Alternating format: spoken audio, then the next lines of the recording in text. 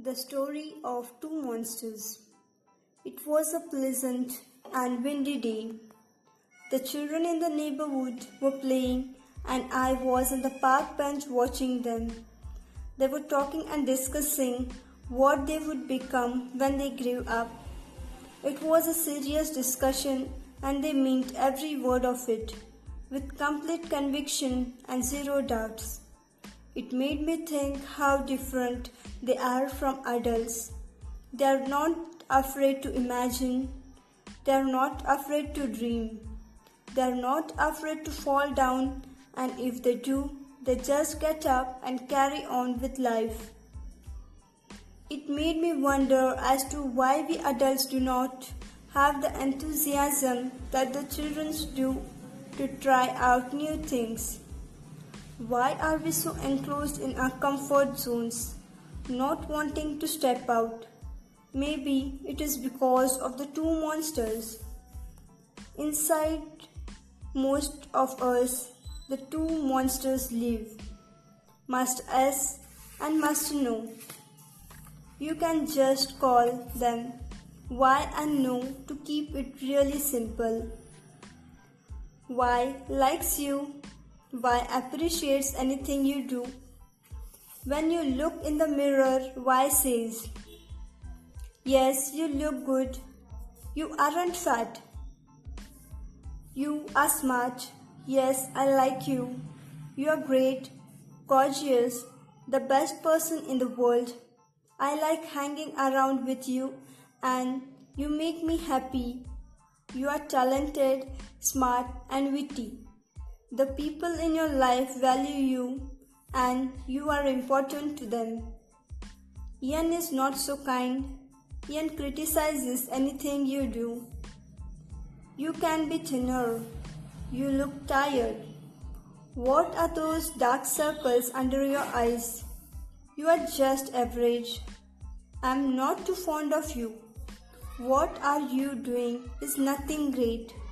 You are just average. You are not important. You are foolish, silly and unattractive. Why believes in you? Why thinks you can achieve anything? And tells you that your ideas are not good and reminds you what it is to be ridiculed. Why sets you free and holds you back and is sometimes useful when it pushes you into doing something about whatever has been bothering you, like ending a relationship with that constant rebel, the critic, the so-called friend who was actually not one. But if you let N take over completely, you get defeated. Most psychologists agree that it is mostly because of N that too many people find it difficult to accept or give praise. When you praise someone sincerely, instead of accepting it as a compliment and saying thank you, they dismiss it as flattery. It is like getting a gift from somebody and having it thrown back at your face, and simply does not let you believe that you are good, and does not let you believe in yourself or in others. Many people find it difficult to tell others that they really admire them or something they did. You see it and at work. What will the person think? What he think that I want something and so I'm praising them. How will I sound? There is a constant battle going on inside between the starry-eyed affirmation and the disapproving-eyed negation. When I was thinking of writing this book, Ian tried to stop me. Actually, Ian and many other people in the Voice of N tried. I am glad Y won.